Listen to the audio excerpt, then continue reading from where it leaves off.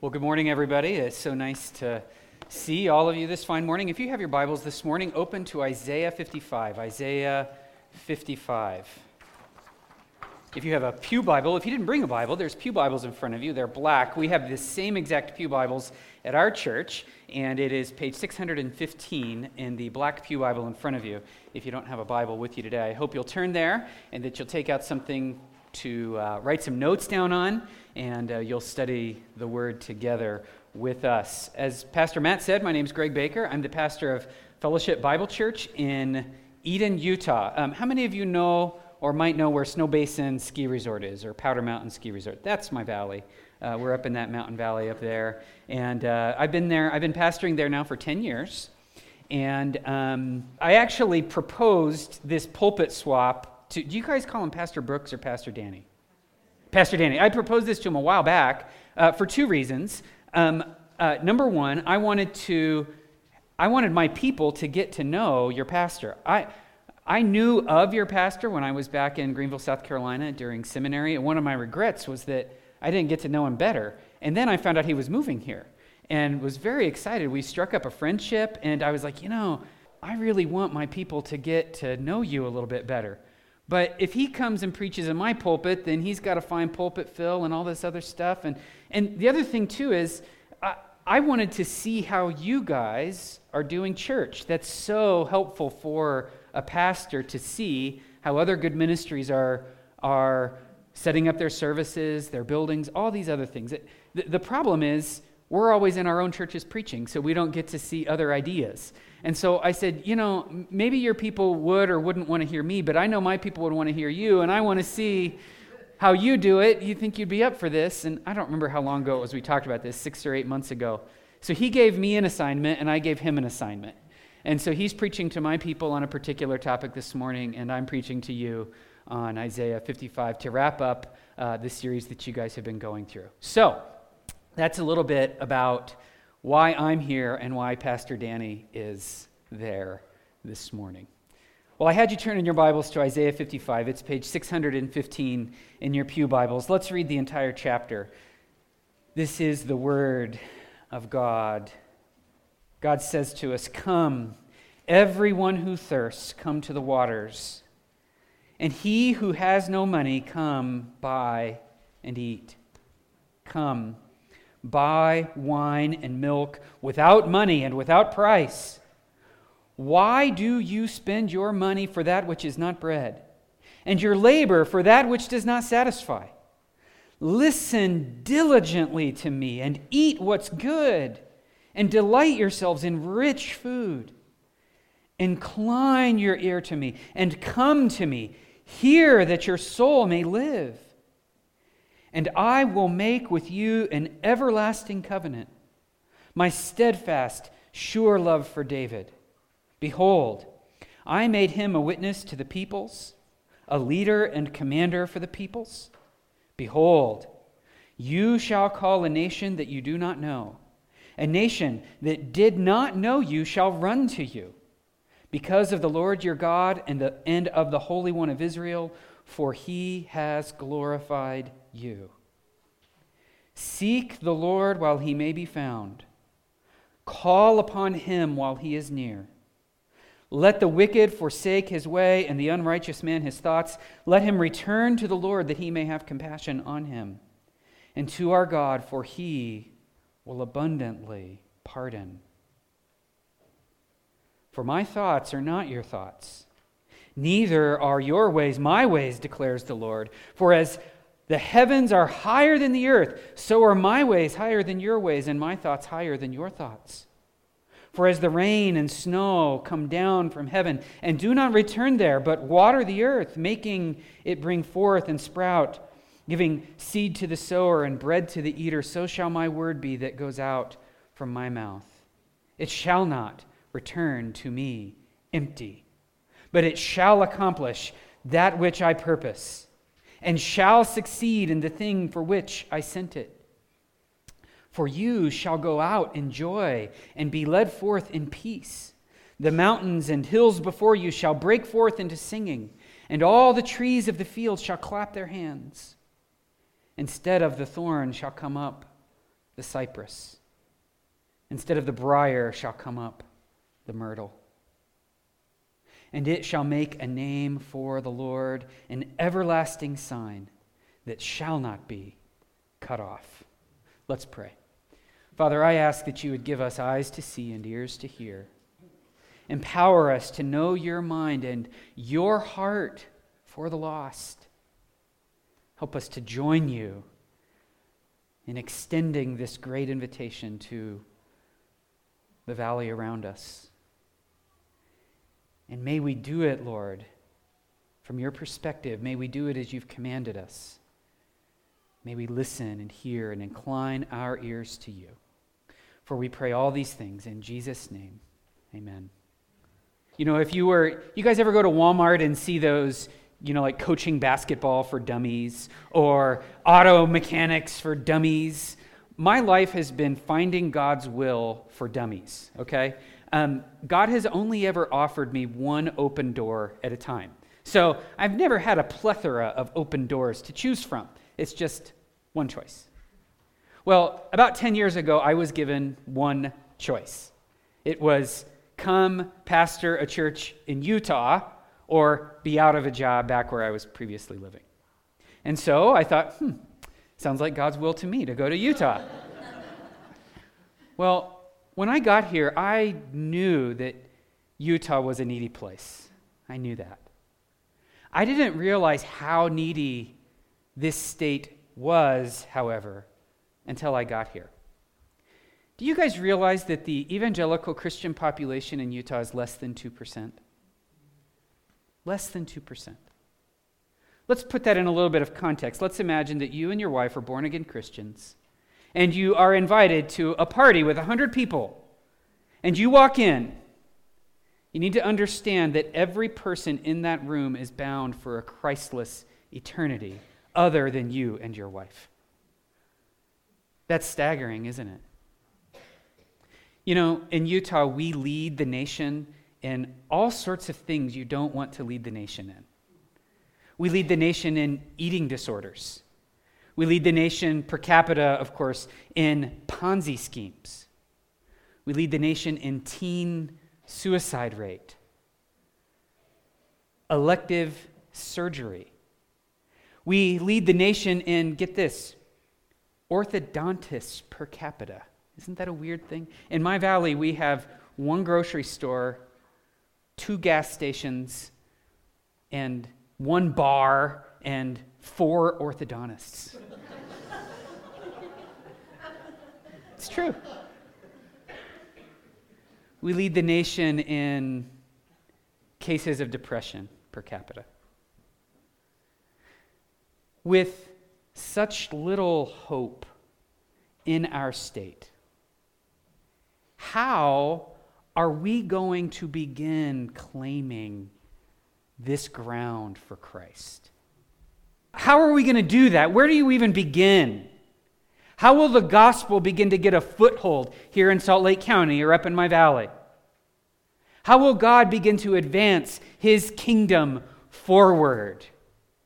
Well, we come to Isaiah 55 this morning, and we see that God is giving us the way in which believers need to rally. If you want to win Salt Lake City for Christ, if you want to win South Jordan and Riverton for Christ, if I want to win the Ogden Valley for Christ, where do we even begin? God gives us instruction right here. Here is where we begin. Here is where the marching orders begin. I want us to first get ourselves some context. Isaiah's ministry spanned over 40 years. He was a long-standing prophet.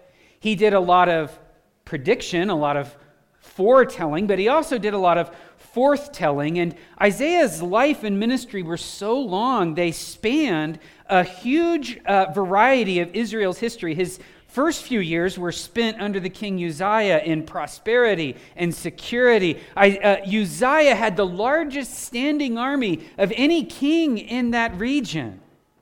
The nation was prosperous. But they grew to rely too much on that material prosperity. And in time, the nation dwindled into poverty and desperation. Isaiah's life, according to Jewish tradition, ended at the hands of wicked King Manasseh, who, according to Jewish tradition, sawed Isaiah in two. Well, what of this book, Isaiah? There are 3 distinct sections of this book of Isaiah. There are 66 chapters, of course. There are 3 very carefully planned sections. The first section is chapters 1 through 35, and there, God is telling Israel that judgment is coming. You've been turning your back on me. He says in Isaiah chapter 2, I hate your feast offerings, God says. They're done outwardly only. There's no heart in it. God says, for this and other sins, judgment is coming. And it looks like this nation, Assyria, is going to overthrow them. But then in chapters 36 through 39, we see that it's not going to be Assyria. And then in chapters 40 through 66, God says, you know what? This judgment is coming. It's going to come through a nation called Babylon. But then God turns his attention and begins to comfort his people. Comfort, oh, comfort my people. So, just let's get a little overview of Isaiah in our heads here. The first 35 chapters, our judgment is coming. Those middle few chapters is a transition from judgment to comfort. Even though judgment is coming, I will comfort you. Even though judgment is coming, I will still be there to draw you to myself. Then we come in that last section. So we're here in this section. Everybody got this? Of comfort. We come to chapters 53, 54, and 55. All of you know Isaiah chapter 53. This is where God says that he will pay for our sins. Okay? God says, I am going to judge you, but I will also forgive you. How is it that I can forgive you? I'm going to take all of your sins and lay them on my suffering servant. Isaiah 54. After I pay for your sins and I lay them on my suffering servant, I will reverse your fortunes. You will have prosperity. You will have comfort. You will see the message of redemption run worldwide. And then we come to Isaiah 55, which is where we are today. And here is where God says, I'm inviting you to join me in this. Okay? Isaiah 53, I'm going to pay for your sins by putting them all on my suffering servant. Isaiah 54, the suffering servant will win worldwide. Isaiah 55, do you want to be a part of that? Do you want to be a part of that worldwide mission? Here's how you do it. Do we all have our context now? Okay? Now, let's move forward to our points. That was all sort of introductory, and we will pick up our pace. We've got 4 points. If you want to write them down ahead of time, God's call, God's command, God's covenant, and God's comfort. Call, command, covenant, and comfort. Do you want to be on board with God's worldwide mission of redemption? Well, first of all, God calls us to this in Isaiah 55, verse 1. He says right here in our first word, come, or actually, this is a bit deceiving. Some of you have a different translation that says, listen up. It's the Hebrew word. You guys ready to learn a Hebrew word this morning? It's hoy. Okay? Like Chips Ahoy. Okay? So let's all practice that. Ready? Hoy. Oh, that was weak. We got to try that again. All right, I'm on 3. Ready? 1, 2, 3. Hoy. That means like, listen up. The idea is the football coach comes into the locker room at halftime. The team's down by 10. The players are milling about, and he says, listen up. Or the soldiers are in the barracks attending to their things, and the officer comes in and he says, attention. And everybody snaps to attention. That's God. He says, attention. Listen up. Everybody listen up. And then he's going to give us 3 commands to come. It's threefold repetition. Now, in Hebrew, there are no exclamation marks. They can't bold or highlight or underline. So the way that they add emphasis is to repeat it. And in Hebrew, when you have 3 repeats, that's a big one. That's 3 exclamation marks at the end of the command, okay? Come, come, come. And it's the same Hebrew word every time. Come to the waters. Come and buy and eat. Come and buy wine and milk. This word buy is a specific word. It's the word for buying bread. It doesn't mean just buy. It means go buy sustenance, what you need for the day. Think of it as like going down to Smith's Marketplace. Come and fill your cart with everything you need to feast on. Come, don't be miserly. Take all you need. Come and buy. Now, he's going to tell us that we should buy even though we have no money. What's he getting at? He's getting at ownership. Okay, imagine this. Imagine you go down to, what's my favorite store? You know, I live up in sort of a rural area, so I like the IFA, the Farmer's Supply Store. I never thought I would, I'm a city boy, I never thought I would like that, but, lo and behold, I do.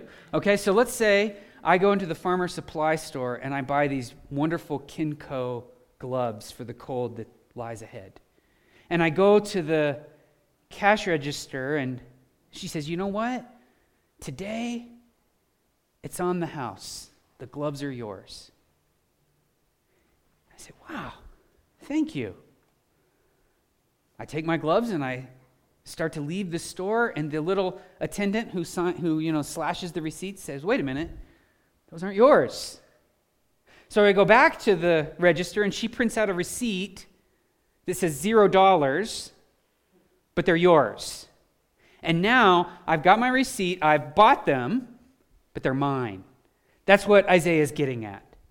You can't buy it with money. Your money's no good here. I'm going to give it to you, but I want you to own it. Come and fill yourself with all the food that you want, all the drink that you want. He says, come if you're thirsty. You might want to write down a cross-reference here, 2 Samuel 17:29, for where David is on the run from Absalom. He's about to be overthrown, and these 3 fellas show up, and it goes to show, the passage goes on to say all the things that they brought them, beans and lentils and bread and cheese and wine and milk, everything they would need for the army. That's the idea. Come, fill yourself with all that you might need. And then he says, come and buy wine and milk without money and without price. In Hebrew, the words wine and milk are actually the last words of the sentence. Come and buy everything without price. Wine and milk. Wine is a symbol of joy and prosperity. It takes years for vineyards to start producing wine. It was a sign of stability. Milk was a means of sustenance. Joy and nourishment. Come, take all you want. It's yours. Come and get it. God is throwing open the door and giving this huge invitation. God is inviting all of us to come to Him and find redemption. And then He gives us a command. In verse 2, I want you to notice that God's command is rooted in His reason. That word why sort of has the idea of to what end. God's going to reason with them here. To what end are you spending your money for that which is not bread, or your labor for that which does not satisfy? This word, spend money, actually has the idea of going down to the market and pouring out your silver coins onto a scale, or a bag of silver dust. And you go to the merchant and you're going to get this or that or the other, and you pour out your silver onto the scale, and that's how you get your goods. It's a very direct money loss thing. My youngest boy, Schaefer, he wanted to buy a remote control car recently. We told him he could afford it. He is a bit of a money hoarder. He had his piggy bank chock full of $1 bills. So we said, well, Schaefer, you can have your toy car, but you're going to have to shell out this much money. And it was like the boy was losing parts of his soul to count out every dollar bill. Okay? There's a big stack of them on our bed. That's the idea. Just taking what's yours and pouring it out. Why are you doing that? And then, again, in Hebrew, the word is a little bit more direct. Why do you pour out your silver for not bread? Why do you pour out your labor for not plenty? It's actually, there is no that which in Hebrew. Imagine going down to Walmart and seeing a sack, and on the sack is printed, does not satisfy. And you're like, I'll have 2 of those. And you throw them into your cart. And you go down and you pour, you reach into your pocket and you take out your silver and you pour it onto the scales and you walk out with 2 does not satisfies and 3 not plenties. Okay? God says that doesn't make any sense. Why are you doing that?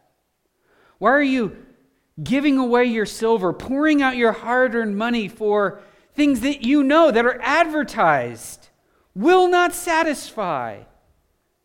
To what end, to what purpose are you doing that? God says, if you're going to take part in my command to come, if you're going to come and feast, if you're going to have all my delights, if you want everything I have to offer, here is where that begins. Let's think about this for just 1 second. If I were to say, you can have all the delights of God's kingdom. You can have them all. They're yours. Come and take them. Your first question might be, okay, how do I take them? How do I pick them up and put them in my cart? How do I make them mine? Where do I start?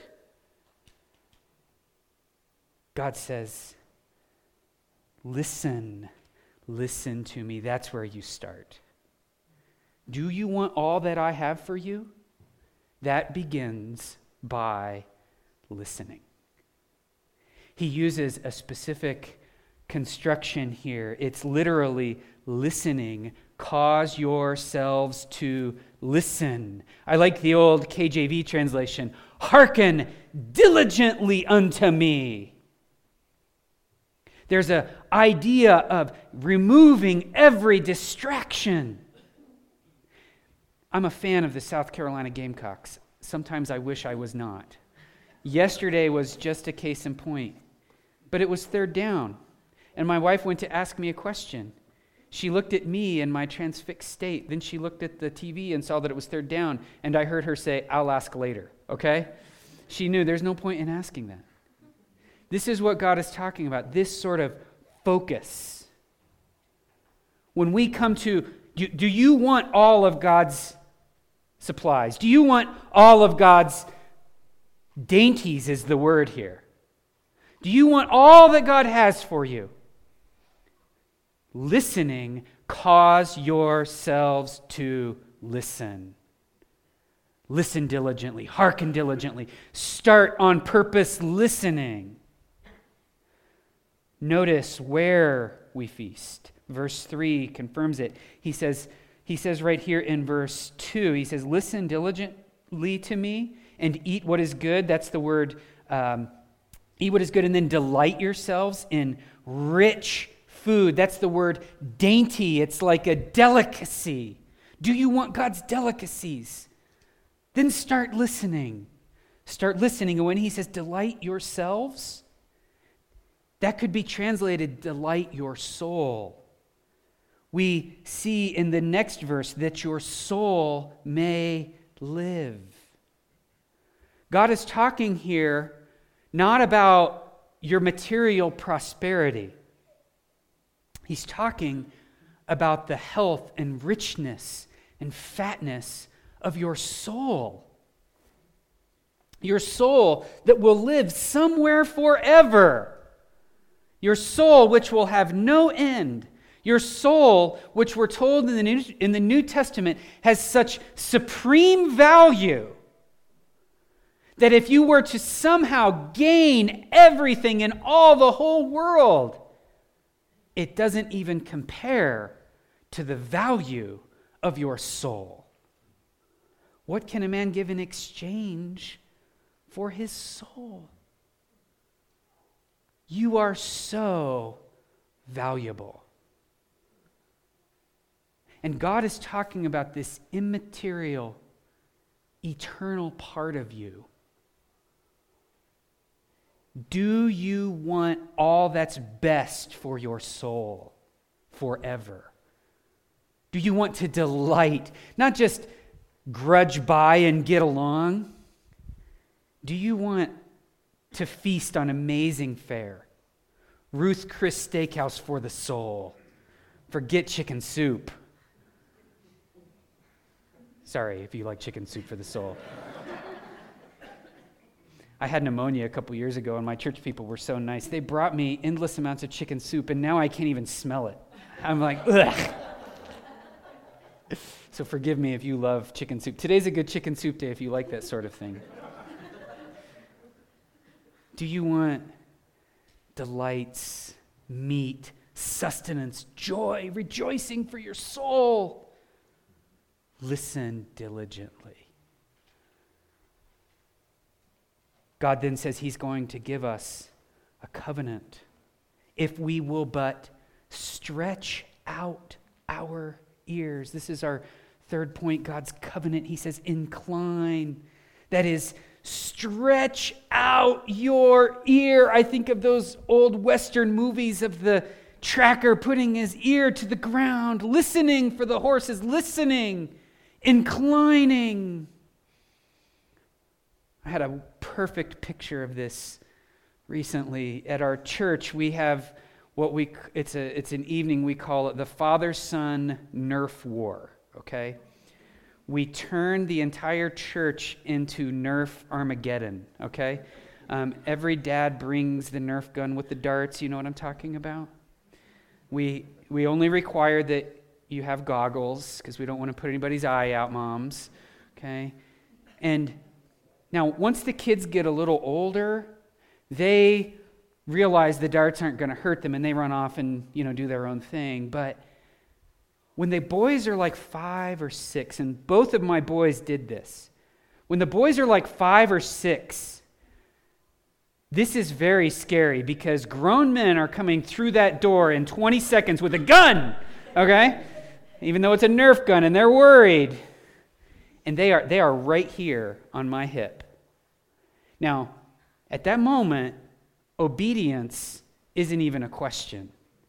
If dad says load your gun like this, they're loading their gun like that. If dad says lay down here and get cover, they're laying down next to dad to get cover. They're a little bit scared. Grown men are running around shooting at them.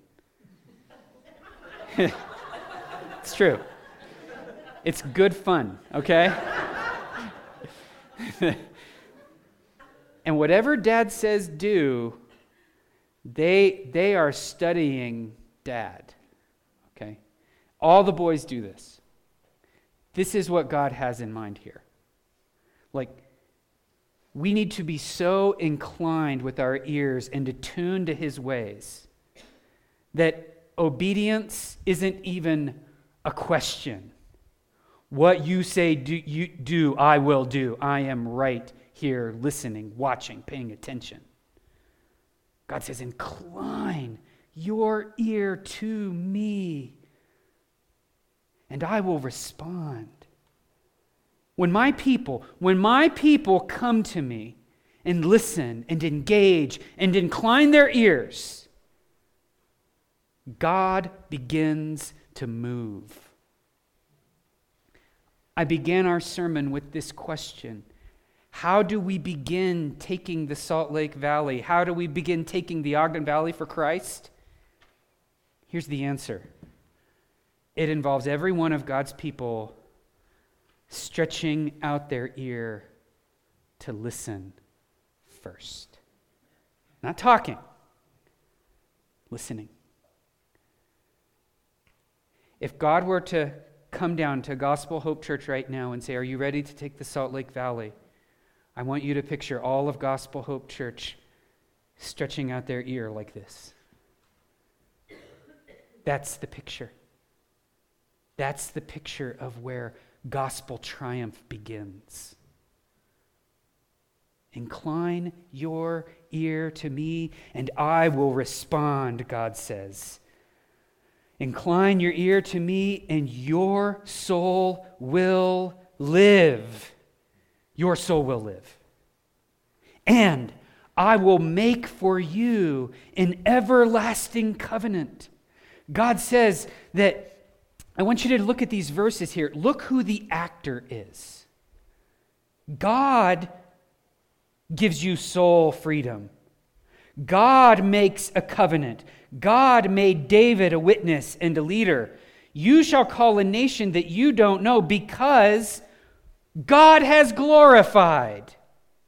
We incline our ears, we tilt our ears toward God, and then God starts moving. He cuts, He promises, He initiates, He effects, He glorifies. God does all of these things when His people stop and start listening attentively with all of their focus directed right on the Lord God Himself. That's when God gets on the move. God is the one who does all of these things. And God says right here that He patterns His covenant after David's. Do you guys remember? David said, God, I want to make a house for you. Nathan said, oh, that's fantastic, David. Do all that's in your heart. And then Nathan came back to him and said, actually, David, you're not the man. You're not going to make a house for God. I'm sorry to say. God is going to make a house for you. And you will never lack a son to sit on the throne. And that chief son of his was the Lord Jesus Christ Himself, the Son of David. God made him that promise before David ever saw Bathsheba on a roof. God made that promise to David before he foolishly numbered the people. Did God keep His covenant to David? Absolutely. That's what God is telling us. Incline your ear. Listen. Put your attention directly on me. And then I will begin to move and act and affect. I will make a covenant with you much like the one I made with David. I will do this. I will glorify you. I will glorify myself through this message. And even when you fall, even when you're faithless, I will remain faithful. I will see my covenant through to the end. Isn't that amazing? Isn't that amazing that God would do all of these things? Well, that brings us through verse 5, and then in verses 6 through 12, God begins to give comfort. Before we move on into verse 6, let's just recapture where we're at in the text, okay? God says, do you want to take part in my worldwide kingdom advance? Listen. Listen diligently. Come, take all you want from me. Take it, it's yours, it's free. You can't buy it. And when you listen, when you hearken to me, when you focus yourself on me, I will begin to move. I will begin to act. I will glorify myself. And you say, okay, God, that's what I want. So when you start paying attention to God, when you start listening to God, what are the things you'll begin to hear? What are the first messages God is going to give you when you start listening? God says, seek me, forsake your sin, return to me. When you begin focusing on me, this is what you're going to hear. Seek the Lord while he may be found. Let the wicked forsake his way. Let him return to the Lord, that he may have compassion on him. You say, well, wait a minute. Why does listening have to involve repentance and forsaking? Why does that have to be there? I want you to imagine for a moment, this is my wife over here. Her name is Danielle, okay? I want you to go back many moons ago to our wedding day, okay? We're standing there at the altar, and the officiant says to me, forsaking all others, do you take, I don't remember what comes next, do you take this woman to be your wife? And I say, forsaking all others. I look around Danielle to the maid of honor, and I say, does that include her? Do you think Danielle's going to stay at the altar very long? No. You see, what she would be saying in that moment is, have me as wife or don't have me at all. You can't share me. And that's what God is saying. If you're going to listen to me, and if you're going to have me as God, you must have me as God. You can't share me, you can't split me, you can't divide me. If you will have me exclusively, I will be your God. Seek me while I may be found. Let the wicked forsake his way. Let the unrighteous man forsake his thoughts. Return to me in this relationship where I'm God. And when you do, you have nothing to fear. I want you to imagine that you were friends with a great man, wealthy man, powerful man. And he said something to you one night that offended you. And so since it's my story, you're about to do something random. You find his car and you slash his tires. Ooh. He's a great, powerful man. And then you think, oh no, what have I done? How could I ever go face that great, powerful man? He will take all of his fury and pour it upon me. God is so great and so powerful. He says to his people, look, you have sinned greatly against me, the great and powerful, the most great, most powerful being.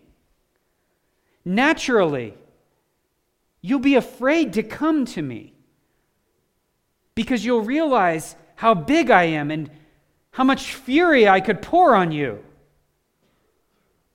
But I don't want you to worry about that. Though you have forsaken, though you have gone after, Isaiah's going to say, idols that can't help you at all, return to me, for I will abundantly pardon you. The verb here can literally be translated, I will cause my pardon to be multiplied unto you. I will cause greatness upon my pardon. I'm going to make my pardon run and romp and roll, and it will cover everything. And there might be some of you, I don't know which one of you are regulars here at Gospel Hope, and I don't know which one of you are visitors. I'm sure some of you visitors, or even some of you regulars, might be tempted to think that's just too good to be true. How is it possible that all you have to do is come back and God says He'll cover it? That He'll pardon it? You don't know what I've done, Pastor. You don't know all the terrible things I've done. No, I don't know what you've done, but I know how big God's pardon is. And He says it's abundant. And He says He will forgive. It doesn't matter what you've done. He will forgive. He will pardon. He will let it go. God says, yes, it is too good to be true. Verse 9, but you need to return anyway, or you might want to write in your translations, because my pardon is so far beyond your comprehension. My thoughts are not your thoughts, neither are my ways your ways, declares the Lord. For as the heavens are higher than the earth, so are my ways higher than your ways, and my thoughts higher than your thoughts. Return, because my word is far beyond your ability to comprehend it. Return, because my word will draw you. Verses 12 and 13. Go down to verse 13. Return, because when I transform, it really will be that good. He says right here, instead of the thorn shall come up the cypress, instead of the briar shall come up the myrtle. Just a quick little bit of information about that word briar and myrtle. A briar is a thorn, as my 10-year-old would call it, a pokey thing. It gets stuck on your clothes. It's annoying. If you've ever been skiing in the backcountry and you ski through a briar patch, you don't go back that way again. Well, God says instead of that, is going to grow up the myrtle. Myrtles are native to the Middle East. When we bring over crepe myrtles, it's actually from there that we got them.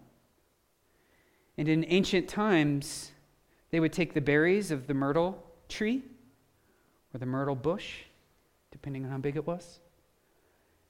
They would condense those down. It has the same properties that aspirin has in it. Thus, in the ancient world, the myrtle became synonymous with healing, medicine. God says, your way brings up thorns and briars. My way is that of healing. Folks, God says that when his people listen and hearken diligently, they will hear, seek, return, come, find. And when my people do that, God says, I will move, I will act, I will glorify. Instead of pain in the Salt Lake Valley, there will be healing. Instead of pain, there will be healing. Can you imagine what that might look like here? Instead of leading the nation in teen suicide rate, we might lead the nation someday in something else. One only knows what. Now, I want to prove something to you. You can raise your hands. I'll ask you a question. If I were to come here today and say, evangelism, taking the world with the gospel, how many of you would have, what's step one? If I said that, what is step one? How many of you would have written down something other than listen? Most of us. Can I prove it to you? Can I prove to you that step one is listening? I tell my people this all the time, okay? It's kind of dopey, but I want you to do it with me anyway. I say, how do we walk with God? You got to put your hands in the air. We say we walk with, and then everybody says, our fingers.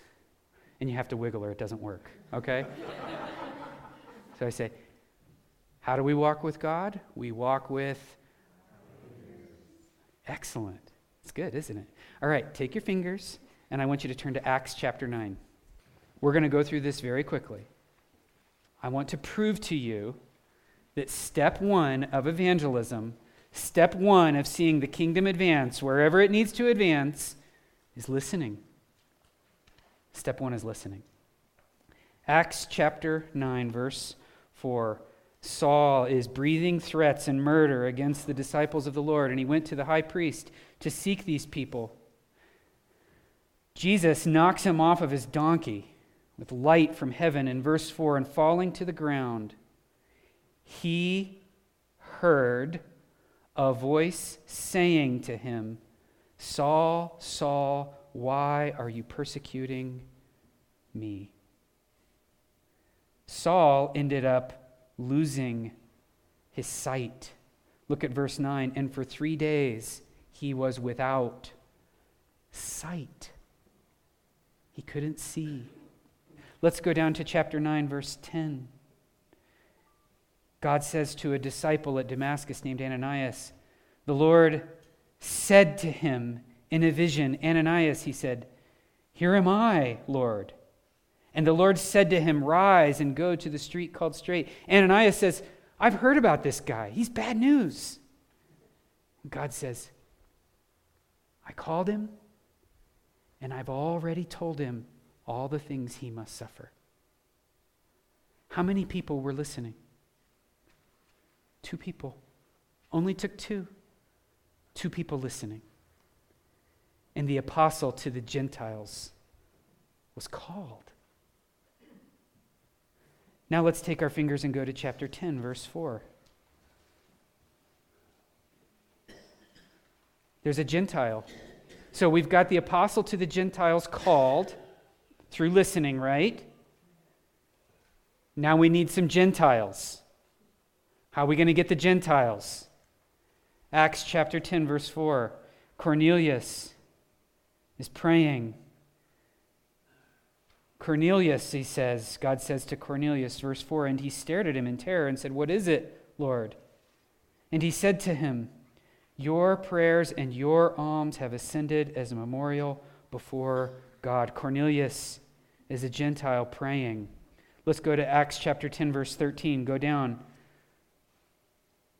God says to Peter, and a voice came to him, rise, Peter, kill and eat. But Peter said, by no means, for I have never eaten anything that is common or unclean. And the voice came to him a second time, what God has made clean, do not call common. This happened 3 times, and the thing was taken at once into heaven. Now while Peter was inwardly perplexed as to the vision that he had seen, what it might mean, behold, the men who were sent by Cornelius, having made inquiry of Simon's house, stood at the gate and called to Peter there. Cornelius is listening. Peter is listening. And now let's go down to 10:33, and this will be the last point. Peter goes to Cornelius. Peter says to him, you know it's not lawful for me to enter a Gentile's house. But God talked to me, and I listened. And I'm here. And Cornelius says in verse 33, so I sent for you at once, and you have been kind enough to come. Now therefore he had his whole family there, we are all here in the presence of God to what? To hear. We are here to hear all that you have been commanded by the Lord. And so Peter began preaching. Go down to verse 44. And while Peter was saying these things, the Holy Spirit fell on all those who did what? Who heard the word. From there, the gospel explodes. You know that? From there, the gospel explodes. Where did it begin? What part of our body? The ear. There were probably less than a dozen people in the book of Acts listening. And look what God did. What if these 100 or so folks started listening? You want to take Salt Lake for Christ? Incline your ears. Let's pray. Father, give us ears to hear. May we start inclining our ears to you so that we might be so attentive to what you have to say. Focus our minds on you. Thank you for the good attention from your people today. For we pray all these things in Jesus' name. Amen.